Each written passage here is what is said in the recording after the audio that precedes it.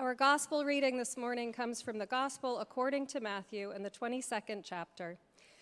Then the Pharisees went and plotted to entrap him in what he said. So they sent their disciples to him along with the Herodians, saying, "Teacher, we know that you are sincere and teach the way of God in accordance with truth and show deference to no one, for you do not regard people with partiality. Tell us then, what do you think? Is it lawful to pay taxes to the emperor or not?" But Jesus, aware of their malice, said, "Why are you putting me to the test, you hypocrites? Show me the coin used for the tax." And they brought him a denarius. Then he said to them, "Whose head is on this, and whose title?" They answered, "The emperor's." Then he said to them, "Give therefore to the emperor the things that are the emperor's, and to God the things that are God's." When they heard this, they were amazed, and they left him and went away. Our second reading comes from the first letter to the Thessalonians. We always give thanks to God for all of you and mention you in our prayers constantly, remembering before our God and Father your work of faith and labor of love and steadfastness of hope in our Lord Jesus Christ. For we know, brothers and sisters, beloved by God, that he has chosen you, because our message of the gospel came to you not in word only, but also in power and the Holy Spirit and with full conviction, just as you know what kind of persons we proved to be among you for your sake. And you became imitators of us and the Lord, for in spite of the persecution, you received the word with joy, inspired by the Holy Spirit, so that you became an example to all the believers. May God add a blessing to the reading and the hearing and our understanding of God's holy word. Rabbi and psychologist Abraham Twersky has famously said that humans have 5 basic needs: food, water, clothing, shelter, and someone to blame. It's funny, but it's true. Salem, Massachusetts, is the most famous site of the witch trials, where historians tell us that more than 200 people were accused in 1 year. 30 people were found guilty, 19 of whom were executed by hanging, as well as 2 dogs. 1 other man died under torture after refusing to cooperate, and at least 5 more people died in jail. During the same year, Fairfield also tried 2 accused witches. Did you know? Goody Clausen and Goody Disborough. They were bound and thrown into Edwards Pond, which is just across the street from us. You could see it if you opened those doors and looked. It's no longer a pond, just a divot in the ground. The women failed the test. Witches were supposed to float, and even though these women did, they were somehow let go after that. I would like to think that the shame of what they were doing caught up to their accusers, who couldn't bear to test them again and execute them and let them go. Goody Knapp, a simple-minded woman, was executed less than 2 miles away from here in the Black Rock section, just off Fairfield Ave. Next year, we will celebrate our 385th anniversary. 385 years ago, the people who we call Pilgrims and Puritans and claim as the spiritual ancestors of this congregation, who settled in this place that had been called Unkaway and called it Fairfield, people who were led by Roger Ludlow, they struggled to meet those basic needs: food, water, clothing, and shelter. But the witches that the Puritans imagined were among them were that easy fifth, someone to blame. The leaders surely thought that they were living by biblical standards. Witches are recorded as far back as the Hebrew Scriptures and farther in other cultures. Listen to these texts from Exodus and Leviticus. "Thou shalt not suffer a witch to live. Ye shall not use enchantment nor observe times. A man or a woman that hath a familiar spirit or that is a wizard shall surely be put to death. They shall stone them with stones. Their blood shall be upon them. The history of the attempted drowning of witches in Fairfield is also the history of First Church. The history of the witch hunts and executions, more widely, is the history of congregational churches, which now form the United Church of Christ. Our own magistrates, ministers of this place, conspiring with the leadership of Hartford, presided over trials. The idea to preach a sermon about witches has been percolating for some time. I think it comes as a little bit of a shock. On the one hand, in the middle of our stewardship season, aren't we supposed to be talking about a future of hope, not a past of terror? But to me, it aligns with where we are in our scriptures, where Jesus is wrestling with the power of the political leaders and the religious leaders, where the texts reflect this ancient and Puritan obsession with a wrath that is coming, where a traumatized pilgrim people share that same fear with their ancient predecessors of horrors of persecution and the future horrors they imagine if they did not get this new experiment and what they thought of as the new world right. They believed that there was a wrath to come if they didn't live out their faith in the right way. On the other hand, just over a week before Halloween, this is very timely. Who among us hasn't seen a representation of a fictitious witch in the last week? The ones in CVS that are a motion sensor are especially terrifying. They give me a jump scare every time. And how many of you will answer the door to little children dressed as witches with black pointed hats, demanding that you deposit candy into their little cauldrons on October 31st? Who hasn't seen the seasonal movies and TV shows advertised recently when you are looking for some entertainment? Harry Potter and Hocus Pocus and Sabrina, some of them making witchcraft look funny or cute or endearing, some of them horror movies, which are truly terrifying. For a history we try to ignore, it is still very much baked into our collective consciousness and imagination. I saw a phrase recently that stopped me in my tracks. Why were we taught to fear witches and not the ones who drowned them or burned them alive? Which leads me to wonder how funny it would be if the costumes of the ones who had burned the witches, can you imagine little Puritan ministers coming to ring your doorbell and demand candy on October 31st? So I decided, obviously, yes, we should sit here on a beautiful fall morning and dedicate some time to consider witches. The folklore version of elderly women with gnarled arthritic hands and long frizzy gray hair topped with a pointed black hat who allegedly made lustful pacts with the devil and rode around the skies on broomsticks, accompanied, of course, by a black cat. Women who could tell the future by looking into a crystal ball and who mixed potions in a black cauldron. They did not exist. But also to remember the history of the so-called witches, the Puritan good wives, all nicknamed Goody, who were falsely accused of such things in a season of mass hysteria by our Puritan forebears, and who were tried by fire or water, and who confessed to bizarre things under torture, who were publicly shamed and publicly executed. Most of the documents have been destroyed from this time, but it is clear that the accused felt much like Jesus. Why are you putting me to the test, you hypocrites? By their letters and their statements. Their neighbors were plotting to entrap them, and they were persecuted. This short period in early American history has puzzled historians who have tried to apply science, sociology, political science to find answers to make sense of the nonsensical.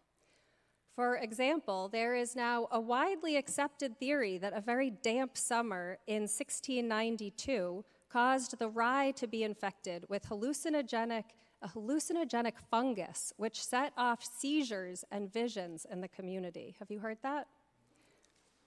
Others point to the reality that women were always present at one another's births and sicknesses and deathbeds.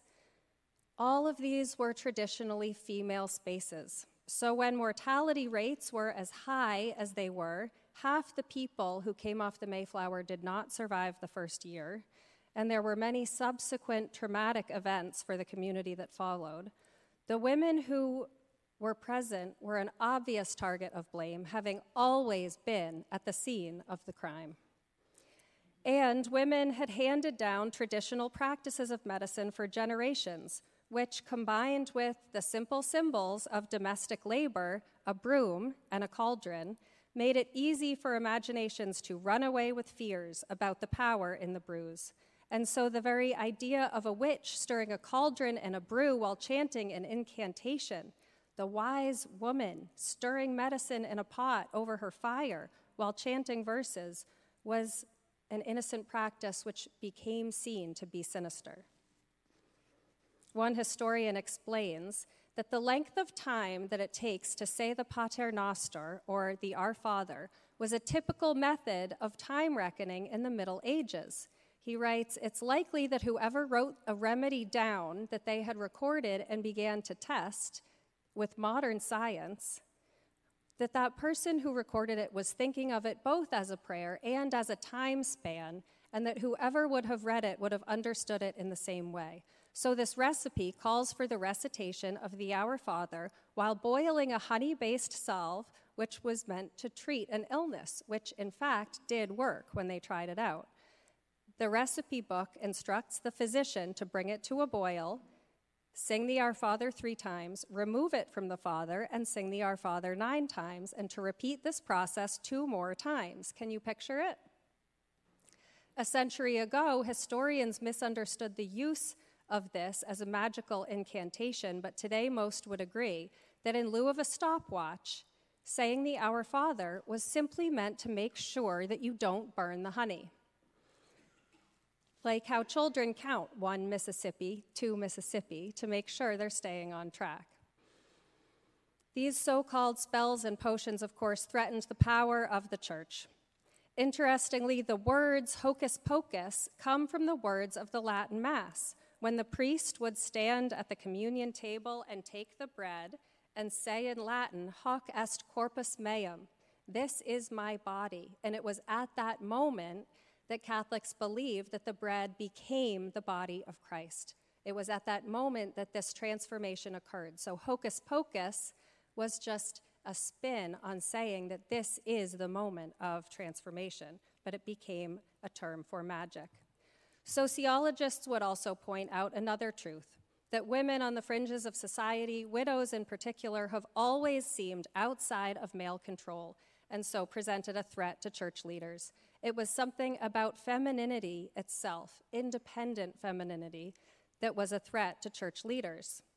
Back across the Atlantic in Germany, at the height of the witch trials, so many women were accused and executed in one village that not a single woman survived, making this called a gendercide rather than a genocide. And sociologists would also point out that despite our remove from this time period, a fear of witches remains. Women today seem to feel as though they must be without a line or a wrinkle or a flyaway gray hair, lest they look crone-like. Celebrity women into their 80s must not look a day over the age of 25. The new conspicuous consumption is age-defying plastic surgery, which all goes back to the deep misogyny that leaves little room or respect in society for a wise woman. What a tragic loss. The image of a loving granny instead is changed into the witch in Hansel and Gretel. I could lead us all farther and further down this rabbit hole of study, but to bring us back to what I consider to be a true sermon. How do we live in light of the scriptures? How do we live in the light of the good news? And how do we let our history confront and challenge us? It is so important that as a faith community, we name and acknowledge and remember our history. We acknowledge that the land that we stand on was called Unkaway and was the homeland of the Paugussett people. We acknowledge the history that we are still digging into as we prepare to celebrate our 385th anniversary, that the Reverend Andrew Elliott of First Church was an enslaver, as were, we think, 2 other pastors. And we are uncovering, exposing that history now, that pastors who were descended from England enslaved and lived comfortably off the unpaid and abusive labor of descendants of Africa. But what possible good could it do, or repair could we do, over witch trials? There is a movement now in Connecticut and Massachusetts to exonerate them. Should we? What possible difference would it make if I stood here and exonerated them? Me, if those same ancestors walked in this room, I have no doubt that I would be first on the list of the accused. Can you imagine? What difference would that make? We are also all descended from the accused and the accusers. Did you know that if you were to count the number of ancestors you have at this time, it is 2 to the power of 15. You have some 32,000 ancestors from this time. We are all surely related or descended from people who have both committed atrocities and had atrocities committed against them. Many of us in this room would be descended from both the accusers and the accused. So shall we stand up and as we pass the peace, offer and receive pardon? What difference would any of this make? Or can we use the history to name and hopefully root out our human need to find that someone to blame, someone to name as other, someone to make into a boogeyman? When you compare the tropes used to describe witches, their big noses, rumors of their pacts with the devil, stories of them eating babies, these are identical to anti-Semitic tropes that have plagued people since the Middle Ages and continue to do harm in our communities. The very idea of a witch was the terror that one of your own neighbors or family members could have defected and become an other living among you, deserving of your hatred and your death. Do we still do the same?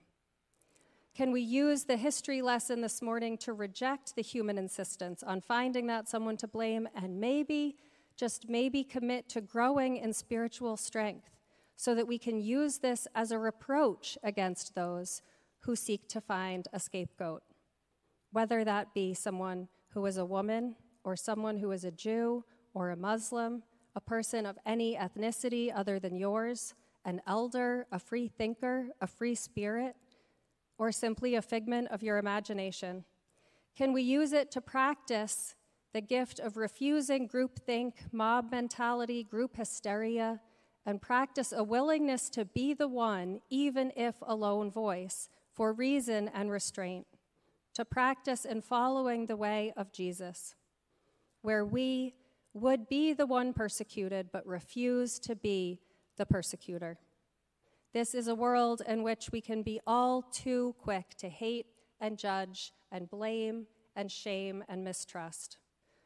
When we can fall into the trap of calling other people subhuman or non-human, I've heard the term human animals used this week, as people seek to dehumanize their enemies, we must reject it and refuse to fall into the pattern of demonization and dehumanization.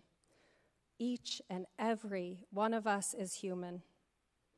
And truly, humans can participate in incredible acts of cruelty. But to be a faithful human is also to reject the dehumanization and seek to follow in the way of the Prince of Peace. Refuse to allow anybody to dehumanize anyone else. Challenge the evils that people can do, but do not dehumanize the people. I think the best interpretation of what Jesus is saying in response to the ones who came to catch him in a trap, when he took that coin and he pointed to the face on it and said, "Who is this?" and said to give to God what is God's, he was also calling to mind that each and every one of us belongs to God. Human beings are all created imago Dei, in the image of God. If our history can teach us anything, it should be this: each person created in God's own divine image is truly loved and cherished by God. May it be so.